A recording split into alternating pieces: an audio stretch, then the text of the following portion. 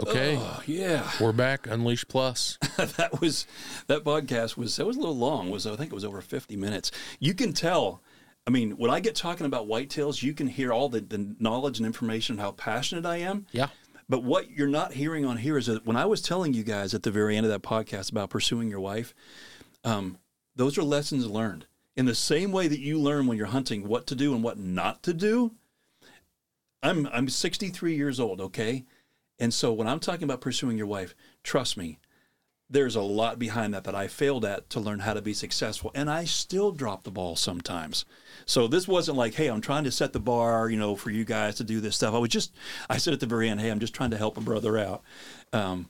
Yeah, it's important that we pursue our spouse and kids like we would the outdoors. Well, and, hopefully a lot of the guys are, maybe even including their kids and spouses in this. Oh, and the hunting side? Yeah, taking the kids hunting and stuff. So you talk about, psychological addiction, integration. Hold on. We have a knock at the door. Sorry about that. Oh, that's all right. It happens. Yeah. So integration, which would include dragging them along, or I say dragging, hopefully they'd want to go, but. The guy that I was hunting with yesterday, his name is Doug Gert, close friend of mine. He owns a bow shop, one of the best shots. And his wife, an incredible shot. She's on the podium all the time and doing all these different, tournaments, bow tournaments. And when we were down hunting, she was calling him and she's like, hey, when are you going to be coming home? And we were going to be coming home like a day later. She's like, well, I was kind of hoping that we could go hunting tonight or tomorrow night when, what time are you going to be home? And I heard that and I was like, you know what? Let's get out of here a little bit earlier we were going to, because that's time together. I mean, she's a great hunter. I mean, she's incredible. But integrating, your kids or your family, like what about like kids? My dad knew, and I've shared this before, but he knew nothing about hunting. Right. He's a business teacher. But it was him taking me out that even through all the mistakes we made, because he would make a lot of mistakes, not being smelled and seen and heard, he'd screw them all up. I would give anything to have a screwed up hunt because I was with my dad and he made mistakes. Sure. And to be willing to learn, guys, get your kids away from games, get them off their phones, get them out there. Make it a rule with you guys that you're not going to be on your phone, when you're sitting out there. And for a young hunter, maybe get them in a hunting blind. Start out that way. Teach them, how deer move, what they do, how they smell. I think it's really important that you let them see animals, because if they can see animals and be a part of it, they're gonna want to keep going out. I mean, when you were a kid, did you go fishing at all? Yeah, I didn't like it though, because I just was bored. Yeah, they didn't mind taking me. I would just go to sleep in the boat. I mean, I didn't throw fits or anything. But no, if you'd have been hammering the fish, would you have felt that way? No, I mean, I just generally just don't enjoy it. Like at our family farm, we have a pond and it's overstocked. I mean, you could probably just reach in with your hand and pull a fish out. I don't know. I just never could get into it. I don't care for pan fishing. I know a lot of guys. I just cussed at them. They're into crappie and bluegill and all that stuff, perch. When I go fishing, I don't want to fish for something that I can pull in 30 of and then stand there in the fish house and skin them forever. I want something big, like ling cod that are 70 inches long up in Alaska, or halibut, weighing up to 300 pounds. That's totally different. I've never done anything like that. That's an adrenaline rush. Mm-hmm. Yeah, the other thing is put on a bee moth. There's another one. Yeah. That's why when you asked me that one day, you're like, what hunting stuff? People ask me if I was hunting, what was it, squirrels and stuff. I'm like, no. No, yeah. Yeah, I mean, no. Right. There's really nothing to that. Now, not trying to offend some of you guys. If you love it, that's great. You keep doing what you. But I like stuff that's a real challenge and it's going to feed me for a while. If you're going to hunt squirrels, that would have been a great job for someone to take in New York. That rat czar they hired for like $100,000 a year to clean up the rats. Like, that's nuts. Talk about a challenge, but I don't know how much he has to worry about. I guess he still has to worry about not being seen. I don't know how that all works. They're taking carbon dioxide, I believe now, and just filling up their little burrows and just gassing them out. And they said it's super effective. That's what they're doing now, which interesting, but I can't even imagine having rat problems like that. Ugh. Chicago's got it too. When you were just talking about that in these boroughs and trying to get them out of there, I just, how many of you guys have been praying for this whole thing with, the Israelis and the Palestinians and Hamas and how, bad the bad people. Mm-hmm. I'm not trying to isolate people that are good people. I'm saying those that are the terrorists having to go into these tunnels. Oh, man. Holy cow. Yeah. Yeah, that was a left turn, Clyde, but I've been praying for them, and I hope you guys are too. Yeah, Israel, I mean, I can't imagine living over there just dealing with, they've been dealing with a rocket fire for forever. I mean. Yeah, so. I'm going into the woods, at least here in the lower 48, and what's the thing I have to worry about? Tripping over a log. Yep. Every day they're wondering, is there going to be an attack? Is it going to be a missile? What's going on? Right. Not good, man.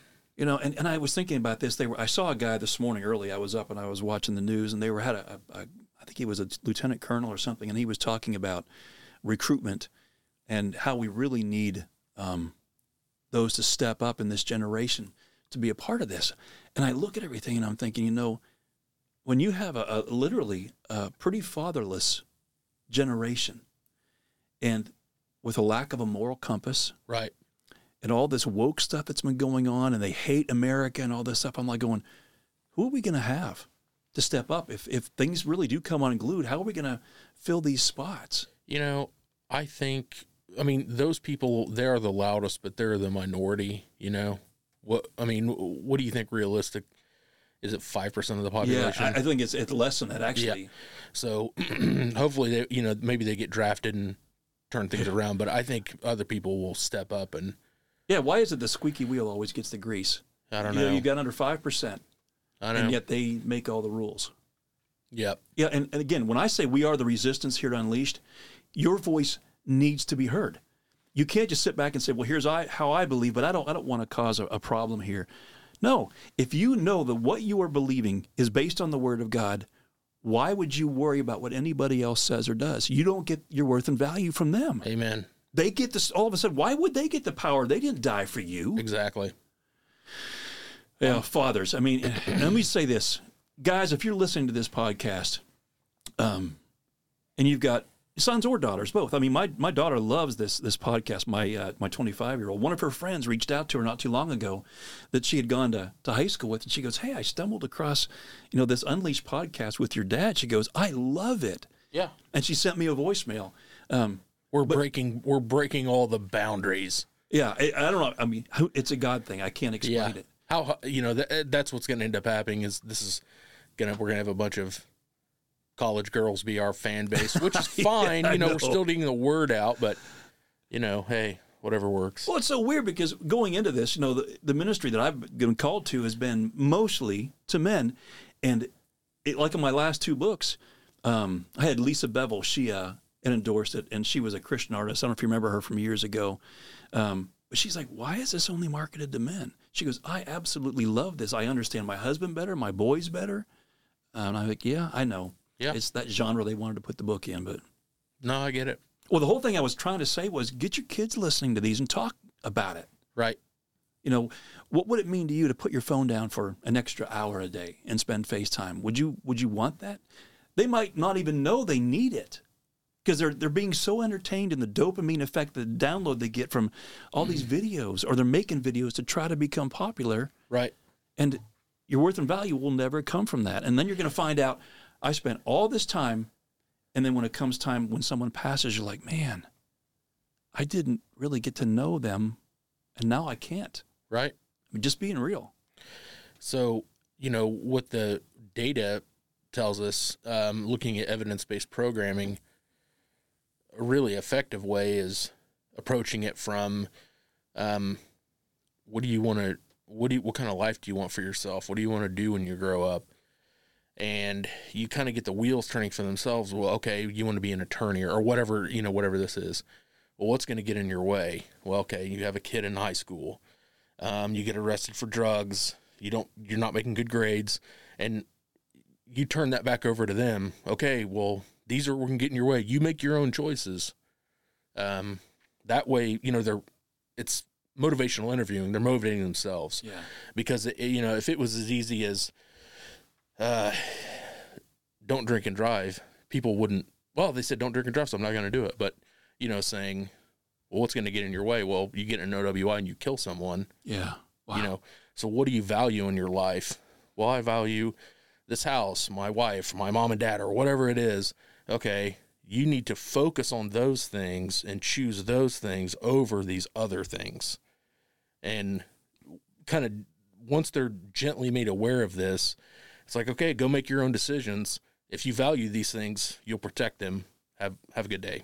And I think there's a balance between letting my kids experience their mistakes and let them not have to suffer the consequences. Absolutely. Unless it comes down to, like you said, like the DWI was driving and killing somebody, because now that consequence, is they're going to go to jail. That family is going to be without. They're going to carry the shame and all this stuff for all these years. There's that fine line between what do I allow them to experience the consequences for, make their mistakes, give them just enough, rope to make the mistake. But then one of the things that I go, hey, but this is something that we will put our foot down on because it affects so many other people. Well, but you're not going to be there. They're over at their friend's house and they're having some drinks. They're making their own decisions. So just planting those seeds of just kind of keep in mind what are some things that could be a roadblock for you. So when they're over there thinking like, man, I want to go to law school, I can't do this. Right. You want them to, they need to decide that for themselves. And that's how it starts. Oh, you want to be on the fire department? Okay. Well, what's going to happen if you get an OWI? You're not going on the city's insurance. Yeah. I can tell you that. So go do whatever you want to do. The choice is yours, but these are the risks. Yep. And that's what the evidence shows us is the most effective. Yeah. It's not sitting down and lecturing someone. It's like the Scared Straight program. It's such a huge failure. After, I think they said about 96 hours, and then they're over it. Yep. It's like, well, that's not going to happen to me or whatever. But yeah, when they walk out of that place, they're like, oh my God, I'm going to go on the straight and narrow. But that wears off real quick. Well, and when kids now don't get the consequences, even when you think about it in our legal system. Yeah. I mean, all these ransacking these stores and are punching people. And it's out of control. It's out of control. There's no consequence and there's no moral compass within the home. And that's why with Unleashed and what we're trying to do here with Being the Resistance is, man, live what you believe. Yeah. It doesn't mean you're having to strangle your kid religiously with all these, do's and don'ts, but live it. I always say this, if the sinful life looks like a stick with a bunch of bends in it, and the Christian life looks like a straight stick, the straight stick doesn't have to point out to the stick with all the bends in it that's not the way to live. All you have to do is lay the straight stick down next to the stick with all the bends, and you can see the difference. So in other words, you live the way you're called to live and to live. Set the example, because when they get older, they'll remember. Right. No, you're absolutely right.